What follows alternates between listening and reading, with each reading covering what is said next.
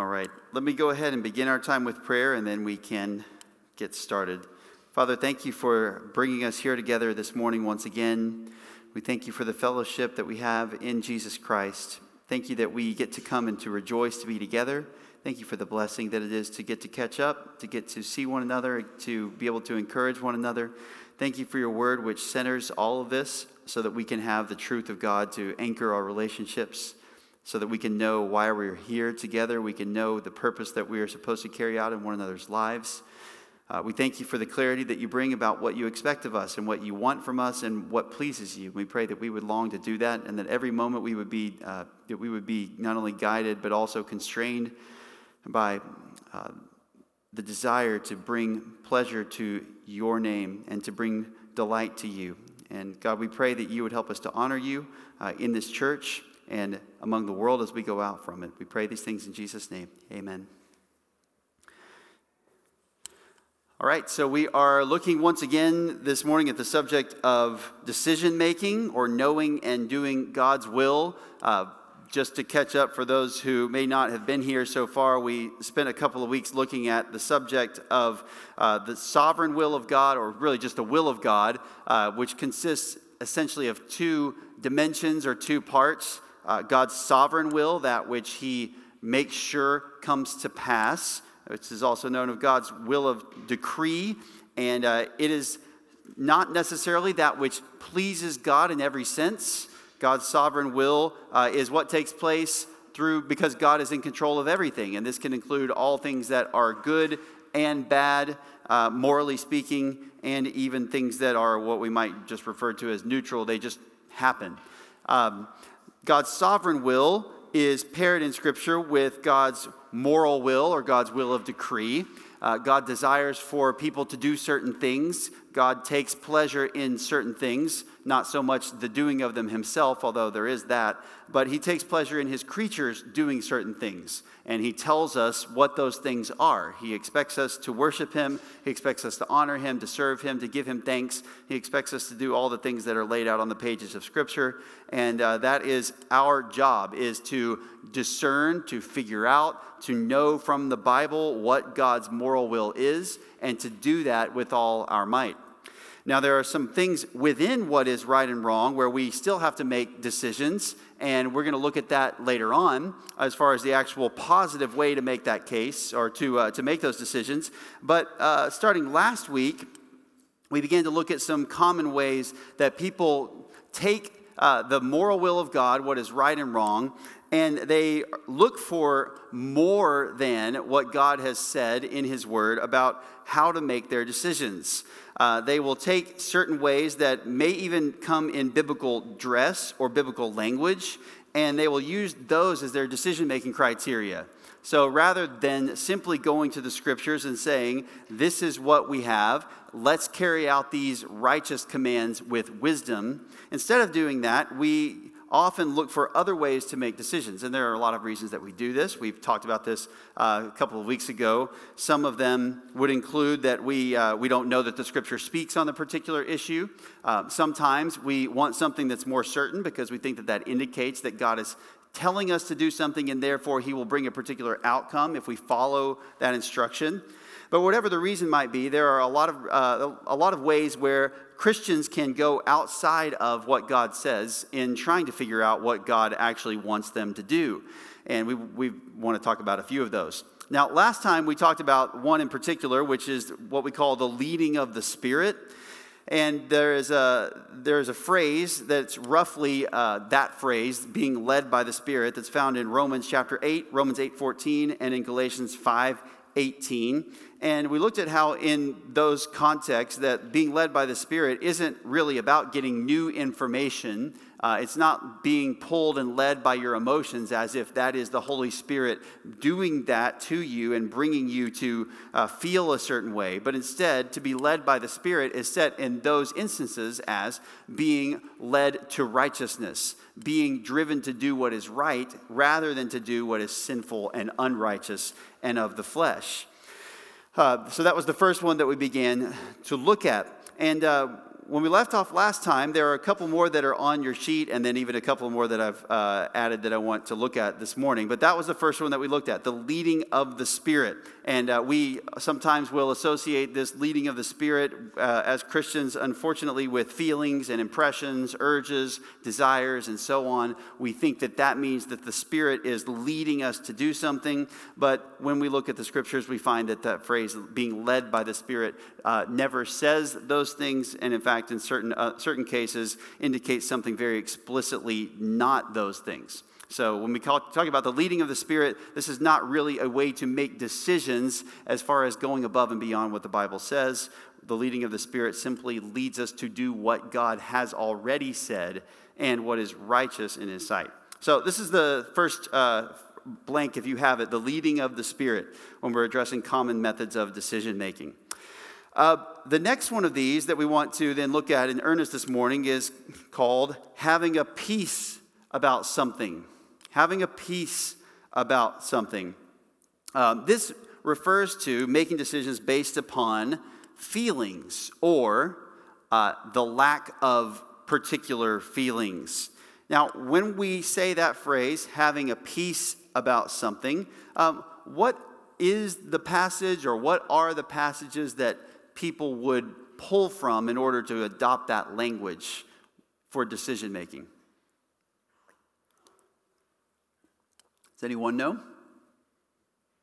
Where does that concept of having a peace come from?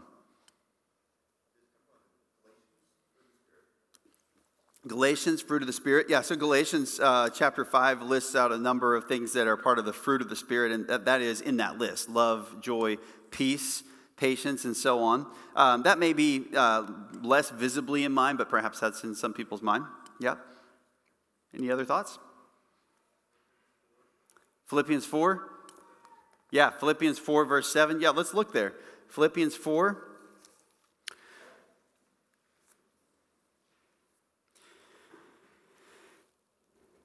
Philippians 4, let's read verses 6 and 7.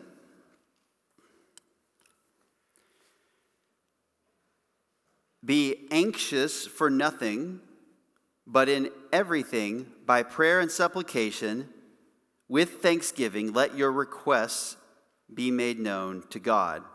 And the peace of God, which surpasses all comprehension, will guard your hearts and your minds in Christ Jesus. When people refer to being at peace about a decision or having a peace is kind of the idea that's talked about, this concept of a peace that is upon them or that is in their heart. Very often this is what they're thinking about, and they're thinking about it sometimes in response to prayer, because Philippians 4:6 talks about praying, and they're often talking about it in contrast to the idea of being anxious about something. So the idea under this paradigm is when you are going to make a decision, instead of being worried about it, instead of being unsure if it's the right decision, instead of being nervous and tense, somehow through the course of either making a particular decision or just through the course of praying about it and feeling different, people come to have what they will call a peace about it, or to be at peace, or even to do what this passage says in some ways where they're not anxious about it. And what they do then is to take that idea and say, well, I am not anxious about this decision. I am at peace about this decision. Therefore, it is the right decision for me to make in this particular instance. And in fact, it is so right that regardless of what someone else might say about it or any other options that are on the table, this is the decision that I should make. So that if someone questions you, well, they don't really have a leg to stand on because you have a peace about it from God. And a lot of times this is accompanied with the idea of having prayed about it, which then gives you even more of a trump card over anyone being able to question it or any other options that may present arguments for themselves to be the choice that you would make instead. So you come to have a peace about it, and that then becomes the indicator that this is the decision that you should make, and in many cases, then that carries over into the decision that you must make. It is authoritative, and if you do something else, then you're really not following God's will for your life. You might even be sinning by not following that. Well, let's look at what this passage says and see if we get there. It says, be anxious for nothing. So there is certainly a desire that Paul has that they would not be worried, that they would not be anxious, that they would not fret over various things. But in everything, by prayer and supplication, with thanksgiving, let your requests be made known to God. One thing to note is that this is not a blanket forbidding of any kind of feelings or concern or feelings of concern. If you look back in chapter 2, you'll find that in verse 20, Paul speaks about Timothy. And in Philippians 2:20, he says of him, for I have no one else of kindred spirit who will genuinely be what? Concerned for your welfare. Concerned. Same language, same word. This is what he says, Timothy is noble and commendable, and I want to send him to you because he is, in a certain sense, worried about you. He's concerned about you. And Paul says this is a good thing. So the kind of anxiety, first of all, that Paul is talking about is not that you never feel any kind of nervousness or tension or concern or worry in any way. Is that it's an unbelieving type of anxiety. It's the kind of anxiousness and worry and fear that is unreasonable and that is not brought to God and aligned with what he actually is concerned about, and that doesn't trust him for the circumstances that surround you and for the outcome of those circumstances. So here he's saying, be anxious for nothing. What he is saying is basically don't be someone who just frets all the time. And instead, you need to bring this before God and do something about it. So first of all, that's the scope of this. So then he says, in everything, by prayer and supplication, with thanksgiving, let your requests be made known to God. So we pray to God, we ask him about the things that we're worried about. This is what we ought to do. If we're worried about something, then we ought to bring it to him. When Jesus talked about being not worrying about what we'll eat or what we'll drink or what we'll wear, the opposite of that in Matthew 6 is to trust in God instead. God knows, God cares. And instead, we're supposed to seek first God's kingdom and his righteousness. In both cases, the idea is that rather than focusing upon the circumstance, we are supposed to bring those circumstances before God, both by prayer and by understanding his truth. So what happens if you do this? Verse 7, and the peace of God, which surpasses all comprehension, will guard your hearts and your minds in Christ Jesus. There is a promise here that God is going to bring something upon you. And this is something he says is incredible. The peace of God which surpasses all comprehension. You're not even able to grasp it. So that there is some real effect that this should have upon your worries and your fears. Okay, so this is true. The question is, what does this actually imply for decision making? And you note here that just because you may be anxious about a decision, and just because you bring that prayer to God about your decision, this does not imply that the peace you get when you ask God about it is affirming any particular decision that you may then end up making. That's what's missing from this text.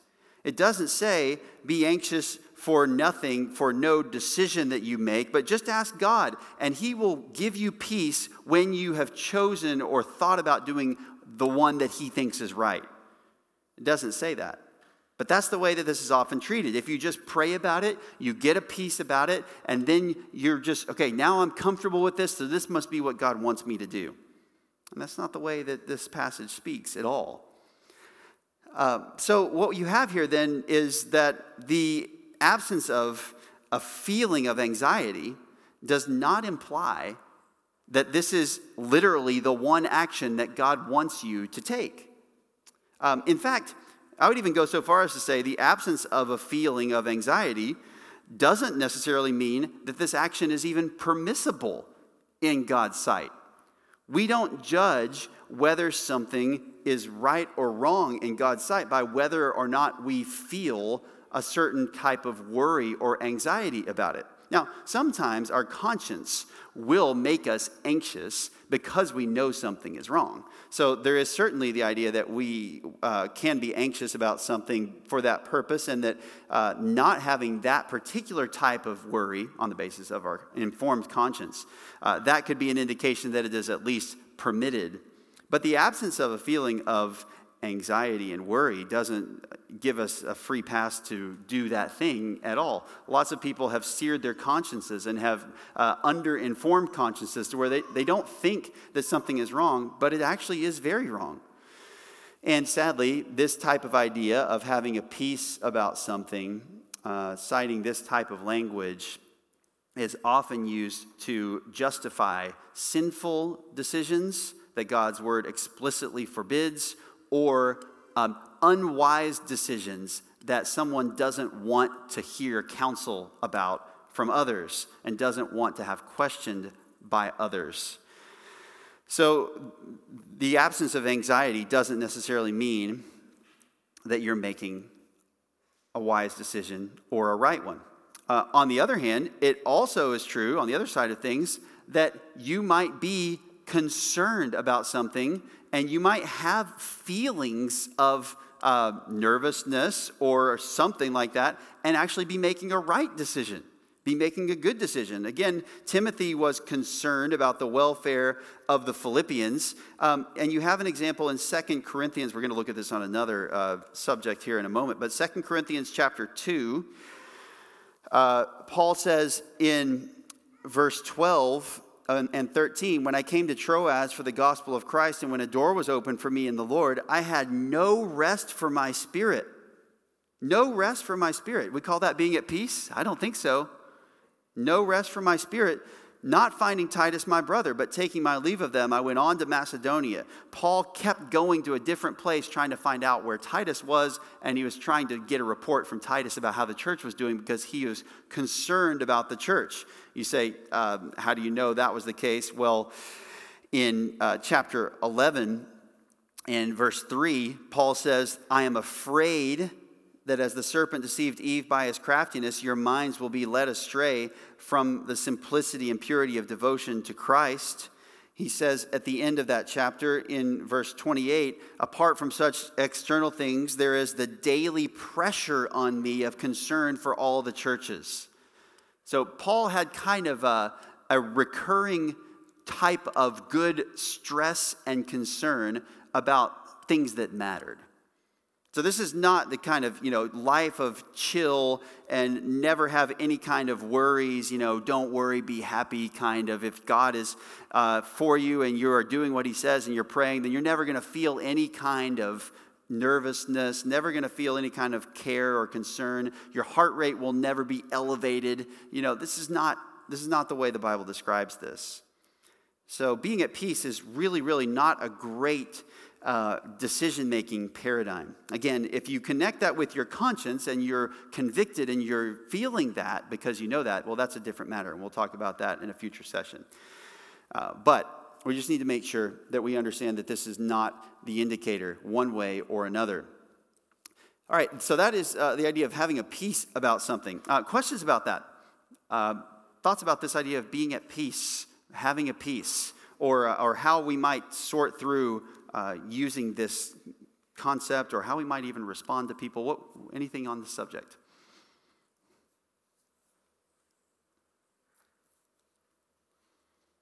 You guys look pretty peaceful to me. Yeah, Kyle. It's a little tricky when you're in a conversation with someone that you care about, and they say, talking about a decision they made based on a peace that they've had, and they're so happy about the decision. A little bit. I don't think I'm about to tell them that was a silly way to make that decision. What are you talking about? Mm-hmm.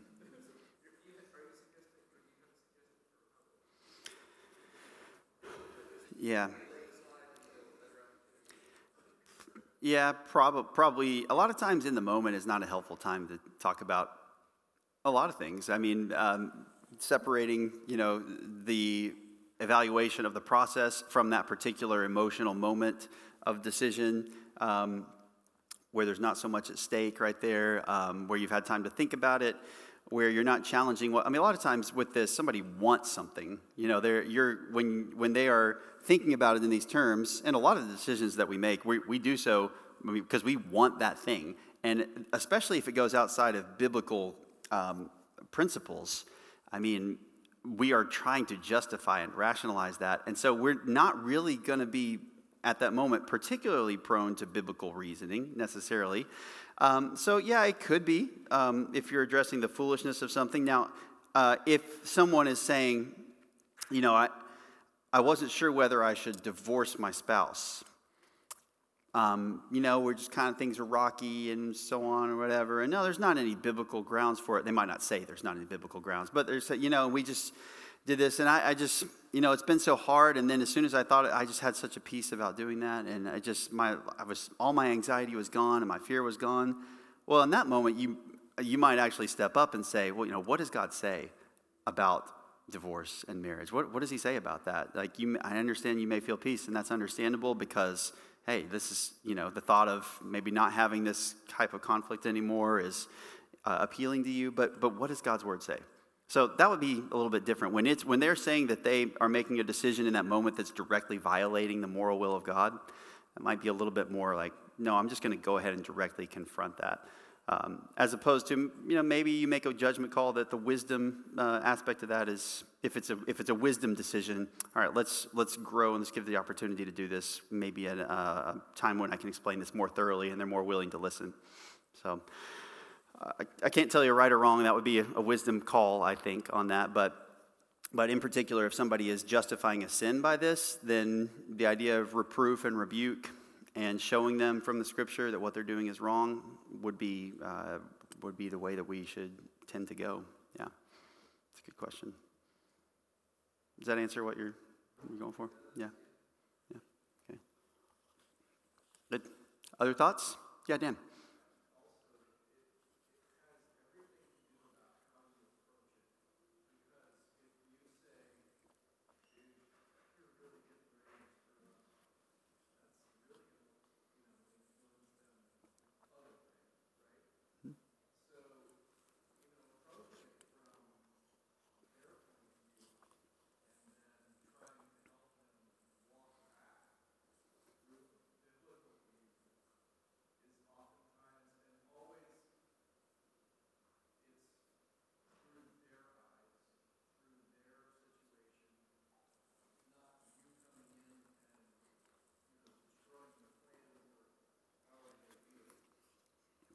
Yeah, it's not. You have to make it compute. If you just drop in this thing, like you guys leave this Sunday school class today, and your friend says something on the internet like, "Hey, I'm this and have such a peace," and you're like, "Well, that's not how it works," and you just directly say, "That's just," it would be more helpful to come at that from a little bit more extended type of, well, what do you mean it doesn't work? And immediately get defensive and so on. So yeah, I think there's a lot of wisdom in saying, let's find a way, in particular if there's not a moral issue directly at stake in this moment, let's try to reshape the paradigm. And let's try to see where they're coming from. What are you basing this on? Why are you thinking this way? And then go from there. So, and that's the case with so many things with these passive decision making. But we do want to draw the line where people are doing something that is just, okay, look, I know you feel this, but what does the Scripture say?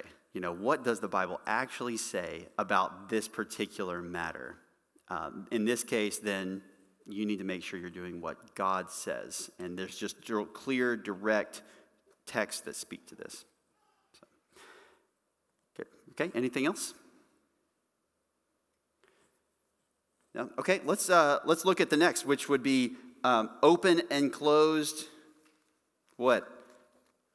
Doors. Open and closed doors, also known as interpreting circumstances. In what situations do people use open and closed doors for decision making in this kind of sense that we've been describing in this class?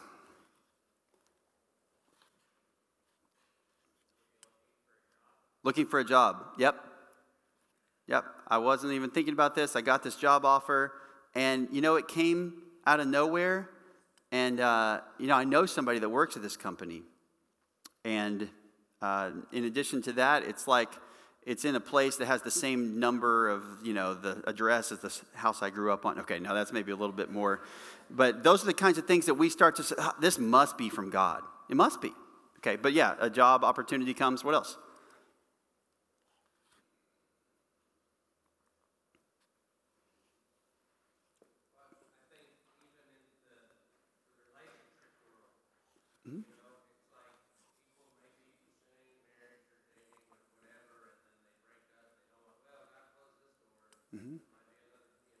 Mm-hmm.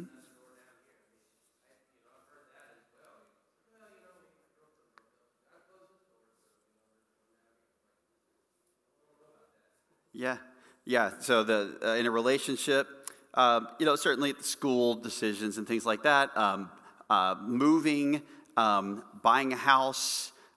Somebody we weren't really thinking about moving, but there's this house that we saw, and it was like on the other side of the country, and it was just like all these circumstances, and then it was here, and it was available, and we weren't expecting it. And so God must want us to do that. And that last step is the problem.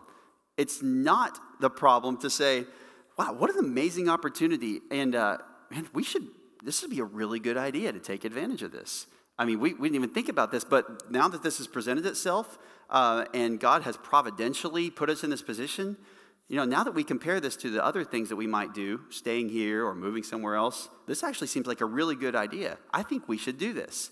And this also doesn't stop you from saying, when you have made that decision, and when you've done that, you could say, God, thank you for arranging these circumstances to where we had this opportunity. Thank you for making this possible.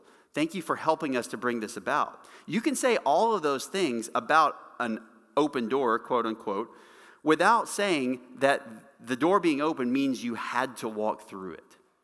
That's the distinction, and that's what we want to be careful of. And again, with all these things, I hope that you're starting to see the common theme. The problem with using some of these things, in addition to the way that it often can trump Scripture itself or short-circuit wisdom, one of the biggest problems is that we feel compelled and bound in our conscience to do something that God has not commanded us to do.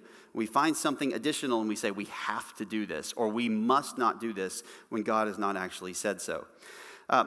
These are a few things. We see that, this didn't work out here. I tried to do this thing, and it was a closed door. That door was closed, and so I guess that just must mean God doesn't want me to go there or to do that. Or this door is open. This situation is available, this job, this house, this school, this relationship. And so God must want me to do that thing.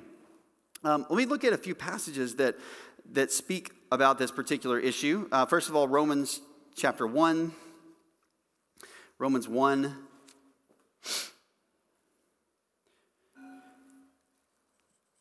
Verse 9 and 10.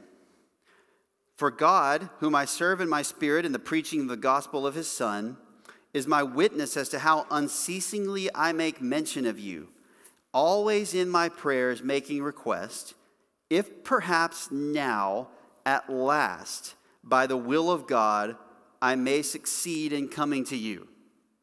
Do you see that?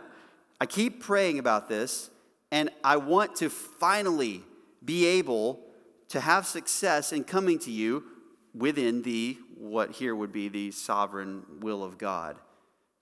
Paul has a desire that is in and of itself not the only option. He wants to go to Rome to preach the gospel there. That's what he says in verse 11. I long to see you so that I may impart some spiritual gift to you. And he says in verse 13, I have often I have planned to come to you and have been prevented so far. And then he says, verse 15, I'm eager to preach the gospel to you also who are in Rome. He keeps trying to get to Rome to preach the gospel. That's where he wants to go. But he has some stuff that keeps him from going there. Now, we actually get a hint into what that is in chapter 15. And he says, let's see, in verse 20. Well, yeah. So starting in verse 20, and thus I aspired to preach the gospel not where Christ was already named, so that I wouldn't build on another man's foundation, but as it is written, they who had no news of him shall see, they who had not heard him shall understand. For this reason I have often been prevented from coming to you. But now, with no further place for me in these regions, and since I've had for many years a longing to come to you whenever I go to Spain, for I hope to see you in passing and to be helped on my way there by you when I first enjoyed your company for a while. But now I'm going to Jerusalem serving the saints. So he's saying, look, I've wanted to come to you, but I've had a lot of things going on here. There were places in these regions where he was. He describes in verse 19, Jerusalem all the way to Illyricum. Basically all the places Paul went on his first 3 missionary journeys, as described in the book of Acts, starting in chapter 13 through right in the transition from chapter 19 to 20, which is when he's writing this letter to the Romans. And he says, I've been trying to come to you, but I've been kept. I've been prevented. What was it that prevented Paul from going to Rome? Well, he would go to all these places. The Spirit of God, actually, in his case, as the prophet, we looked at this in Acts 16 last time, directed him to Philippi and said, come over here and help us. He got a direct message about that from God as an apostle and as a prophet. And then but then he also had these church circumstances that he needed to shore up. He understood that the churches were not solidified the way that they needed to be. The whole reason why he is in Corinth at the moment that he's writing this letter is because the Corinthian church had some problems that he needed to deal with. And so he had been to there and he had left and then he'd been back. He had written multiple letters to them.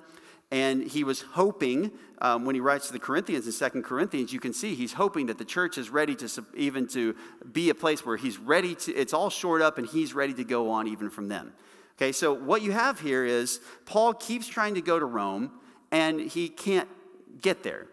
And so a lot of people might look at that and say, hey, this is a closed door. I mean, obviously, I've been trying to get to Rome for like 15 years. And I just can't make it happen. I guess God just doesn't want me to go to Rome. I mean, he must want me to stay here, and he must want me to do all these things. Paul didn't really see it that way. He kept praying. He kept asking. He didn't view a no answer in prayer or circumstances as a permanent no. So he didn't interpret it in that way, and we should not either. So that is a closed door that Paul kept trying to go through. Over in 1 Thessalonians, if you want to look there.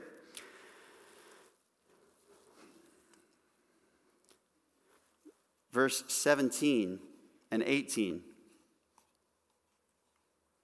But we, brethren, having been taken away from you for a short while, in person, not in spirit, were all the more eager with great desire to see your face. For we wanted to come to you, I, Paul, more than once, and yet, what does it say?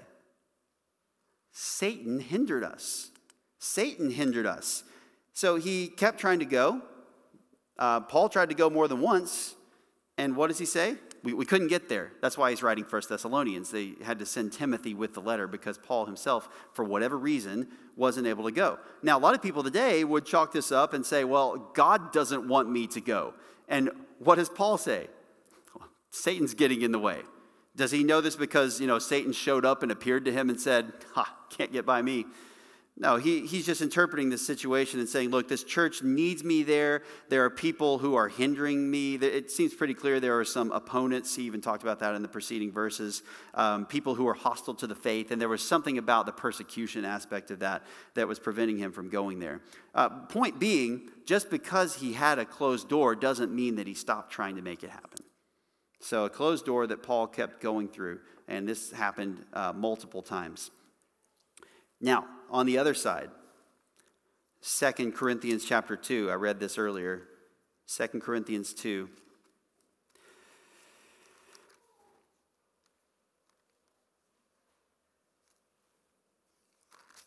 Verse 12 and 13. Okay, so a background, Paul had written to the Corinthians. He had written us what he calls a severe letter. We read about it in chapter 7.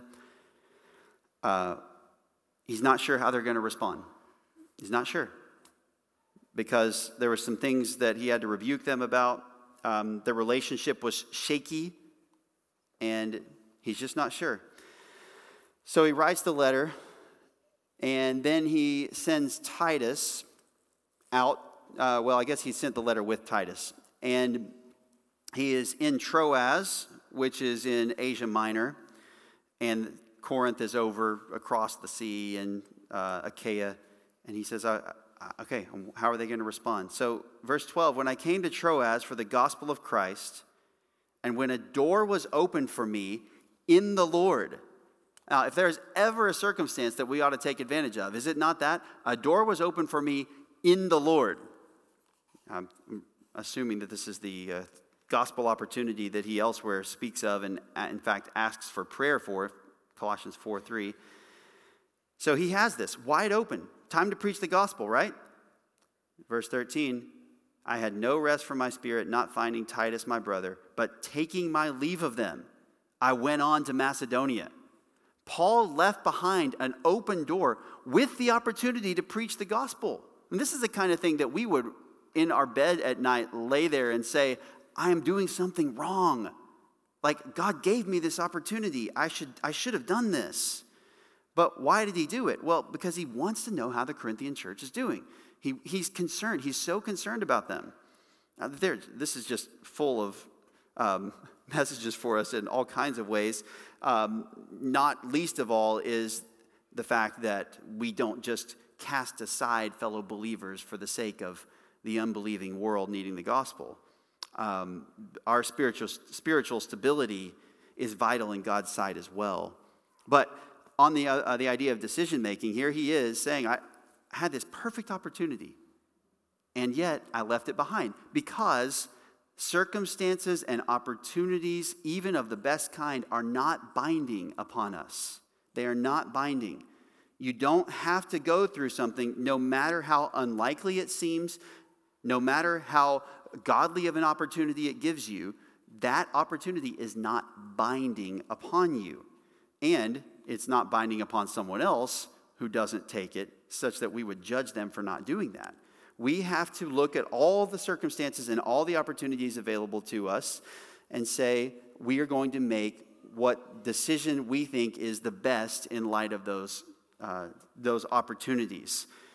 Now, again, we'll talk about how to make those judgment calls in a class session to come. But the point is, an open door is not necessarily something that you should go through. And it's not something at all that you have to go through. Now, another thing about the open door, and then I'm going to take some questions. In Acts 14 and verse 27, Paul and Barnabas returned from their first missionary journey. They come back to Antioch, where they had been sent from. And it says this, when they had arrived and gathered the church together, they began to report all things that God had done with them and how he had opened a door of faith to the Gentiles. Look at that, how they are reporting God's sovereignty and God's grace and God's mercy and giving him credit for what he had done. Paul simultaneously understood that God opening doors is not binding, but that he is the one who makes them possible. And that when we choose to go through any particular option and do that, he's the one that gets the credit for that. He gets the credit. And we thank him for having placed those opportunities in our lives.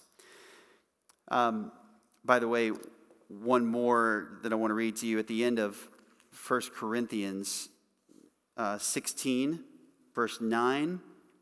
He says, a wide door for effective service has opened to me, and there are many adversaries. I love that. Not because the adversaries, but what I love is that he's saying, look, I have this opportunity, and this opportunity is not indicated by the fact that no one is against me or that it's easy. He's just saying, this opportunity is clearly here. A wide door has been opened. He's going to stay in Ephesus. He's going to keep ministering there. And we read about that in Acts, how he was there for a long time, over 2 years, really 3 years.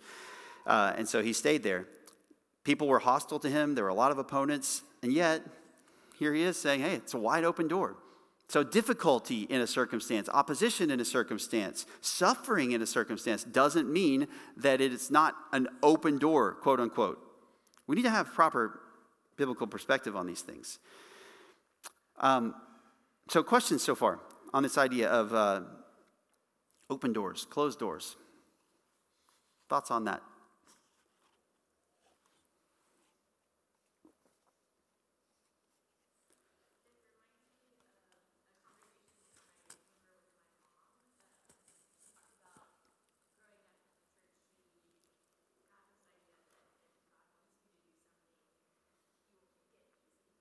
Mm-hmm.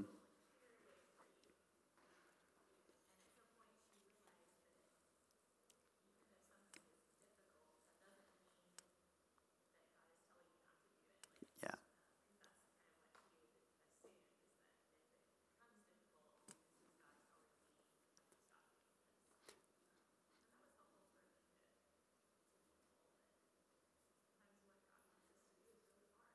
Mm-hmm. Yeah.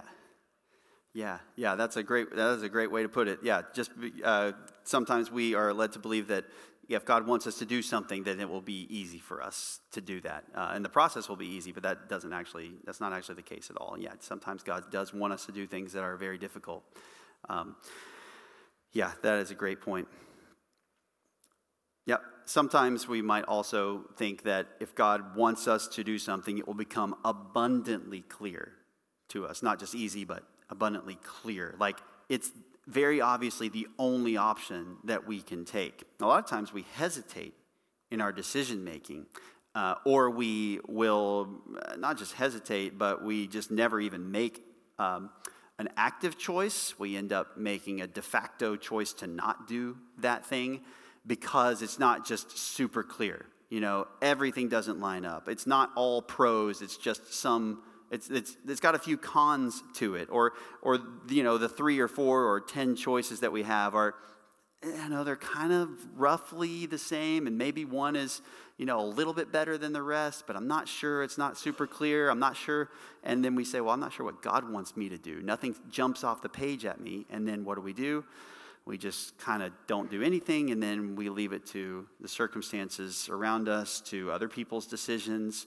We abdicate our own responsibility in our own life. Now, we might say, well, okay, like you might be in a group of people deciding where to go for dinner, and nobody really cares that much, and then you're like, well, I don't care at all. Like, I just am going to go there. I literally can't taste anything, and I have unlimited money, so I'm just going to go somewhere. It doesn't matter to me whatsoever. I'm just going to get enough food.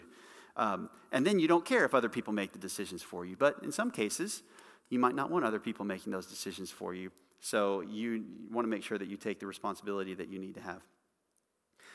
So when we are thinking about opportunities, Paul asks for prayer in Colossians 4, verse 3. Oh, yeah, right.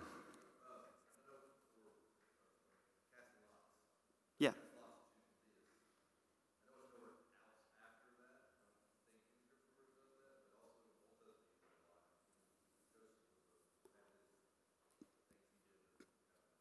Mm-hmm.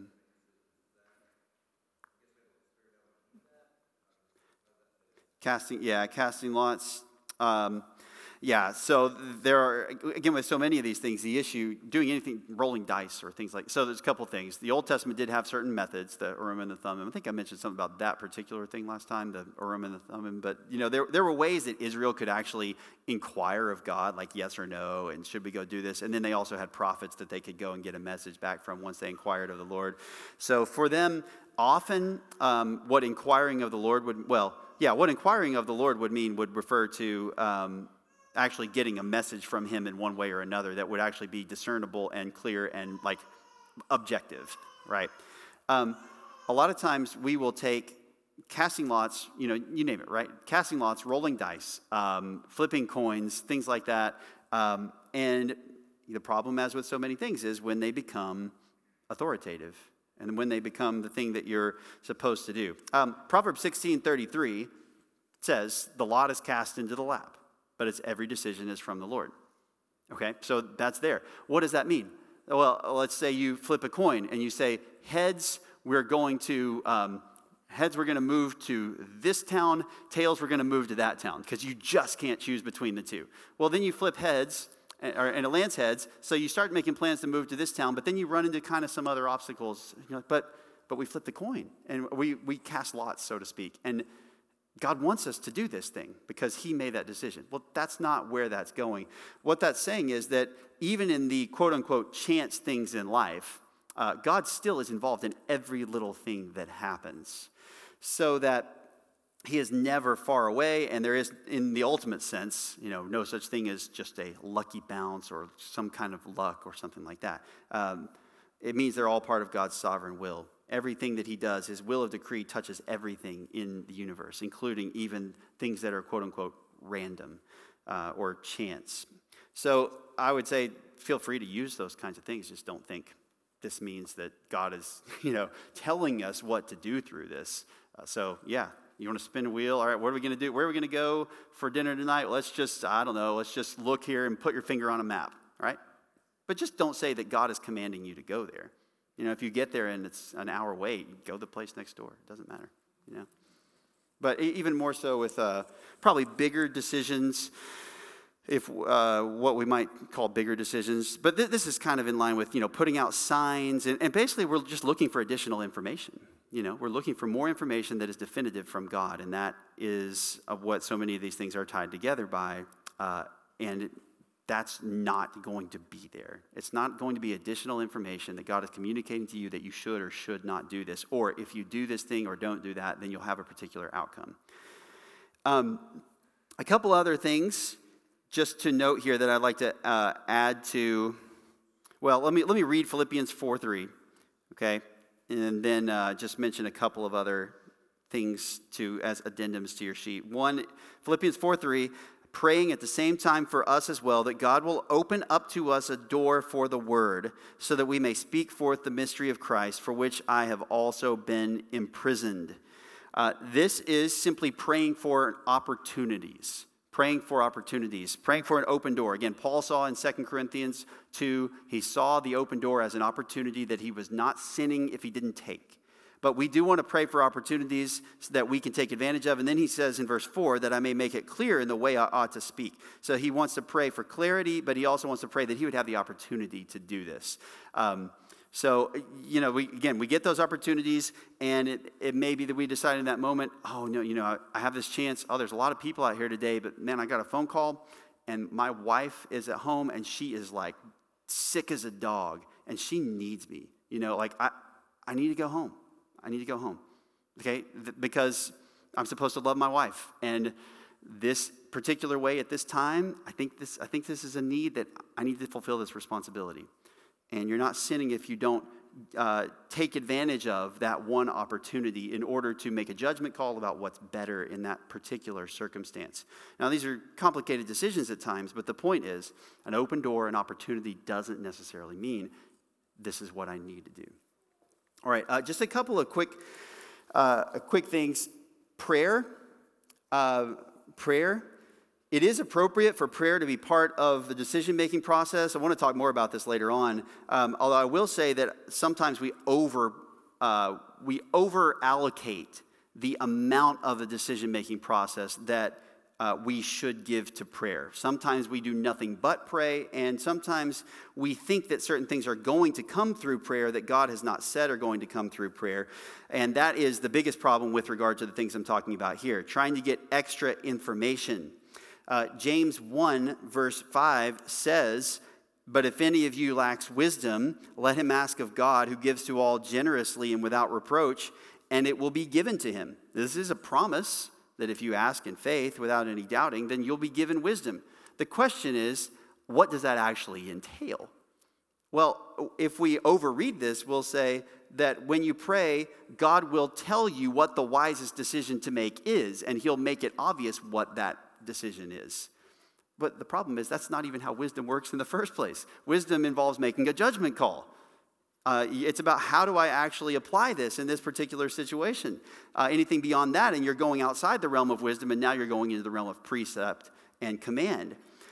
There's nothing here that indicates that you will know a particular path to take, or that you'll have some kind of a knowledge of when God has in some way communicated that to you. He just simply says that he's going to give it to you. So what you ought to do in this case is to pray, be confident that God will answer that, and then act in the way that you think is the wisest according to all that you know from the Bible and everything that you pull together to make that decision in that particular situation. So asking for wisdom is not the same thing as asking for direct directions as to do this versus do that, and getting a very clear answer of which one is right or wrong. That's not the framework of wisdom in the first place, and it's not what James promises here. He simply says, trust God that when you act, you are going to be acting according to the wisdom that He has given, that He has given to you, and you need to make sure that you are asking if you need it. And of course, we all lack wisdom, so we should ask God for wisdom, especially in the trials context that He's talking about there. The other way that we sometimes look for this is, and this is connected with the leading of the Spirit that we talked about last time, or the way people use that phrase, but basically just having an urge or a compulsion that you should do something. You just feel very strongly that you ought to do something. And a lot of times this will overlap with something that is good from the Bible. Like, I feel very compelled to go and to talk to this person about the gospel, or I feel really strongly that I need to go and, speak with this person about this biblical matter. I just felt, and like, it just had to be the Lord. It had to be the Holy Spirit. Well, okay, it is the Spirit's work in your life to not only to convince you of what is true in the Bible, but also to help you have the spiritual wisdom and understanding to connect biblical principles, to connect the dots of that to the everyday circumstances of your life. But once again, just because you see that and you say, I really feel like I should do that, that doesn't mean that is the one and only option for carrying out that biblical command at that given moment. So what you can say is, if you were thinking about something else, like, okay, here's a guy right here that needs the gospel that I'm sitting next to on the bus or something, and then there's somebody over there, well, they might need it too. So, but we just get these, kind of tunnel vision, and we're compelled to talk to this guy. Well, is it any less right to go talk to this person that's up there, to move up there and sit next to them? No, it's not. It's just not what's on our mind. So we shouldn't just assume, well, because we feel particularly strongly about this person that's right next to us, because that's kind of in our face, we shouldn't assume that means that it's God telling us you need to talk to this person over and above that person. The compulsion to do something like that is the fruit of the Spirit convicting you that the Scripture is true and needs to be applied. But there is not a particular requirement that it must be applied only in this particular way, only in that particular circumstance. We have a lot of varying options for how to carry those things out at times. Now, again, in some cases, it's just, this is the situation you're in, and it's just, there's no other option. And it's like to not do this thing here would be to just do nothing, and to have, to not actually carry out the commands of Scripture. But we, again, just need to be very careful that we don't say, I am compelled to do this particular thing. We need to look and see, where is the Scripture informing us on this? And would disobeying, applying this passage in this particular circumstance, or this way that's on our mind, or that we feel strongly about, would disobeying that, or would not doing that necessarily be the same thing as disobedience? Or is there maybe something else that we ought to make a different judgment and make a different decision about what to do at this moment? So yes, those the urges that we have, feeling compelled or convinced that we ought to do something, is often very tightly connected with biblical convictions and with the work of the Spirit in our lives to convince us that Scripture is true and to persuade us to do what Scripture says. However, we just need to be very careful about interpreting that as particularly binding in the application and the target of that effort at that given moment. Clear enough? Sorry, that is maybe a little bit less time than we need to go over that particular thing, but hopefully that's helpful to think about. All right, let's wrap up for this morning. Next week, by the way, we have our members meeting in here in this hour, so just be aware of that. If you're a member, we ask you to be here. If you're not, then we would ask you to wait until you are to come to those. That will be this hour next week on Sunday morning. Let me pray for us. God, thank you for this time together today. Thank you for your word, which gives us clarity as to what you want, and help us to know it well. Help us to think about it and to meditate upon it often, day and night, and that we might apply it with wisdom. God, help us to help each other in this. Help us to refine our way of thinking so that we would think in a way that pleases you and we would act in a way that pleases you from a pure heart. We pray all this in Jesus' name. Amen.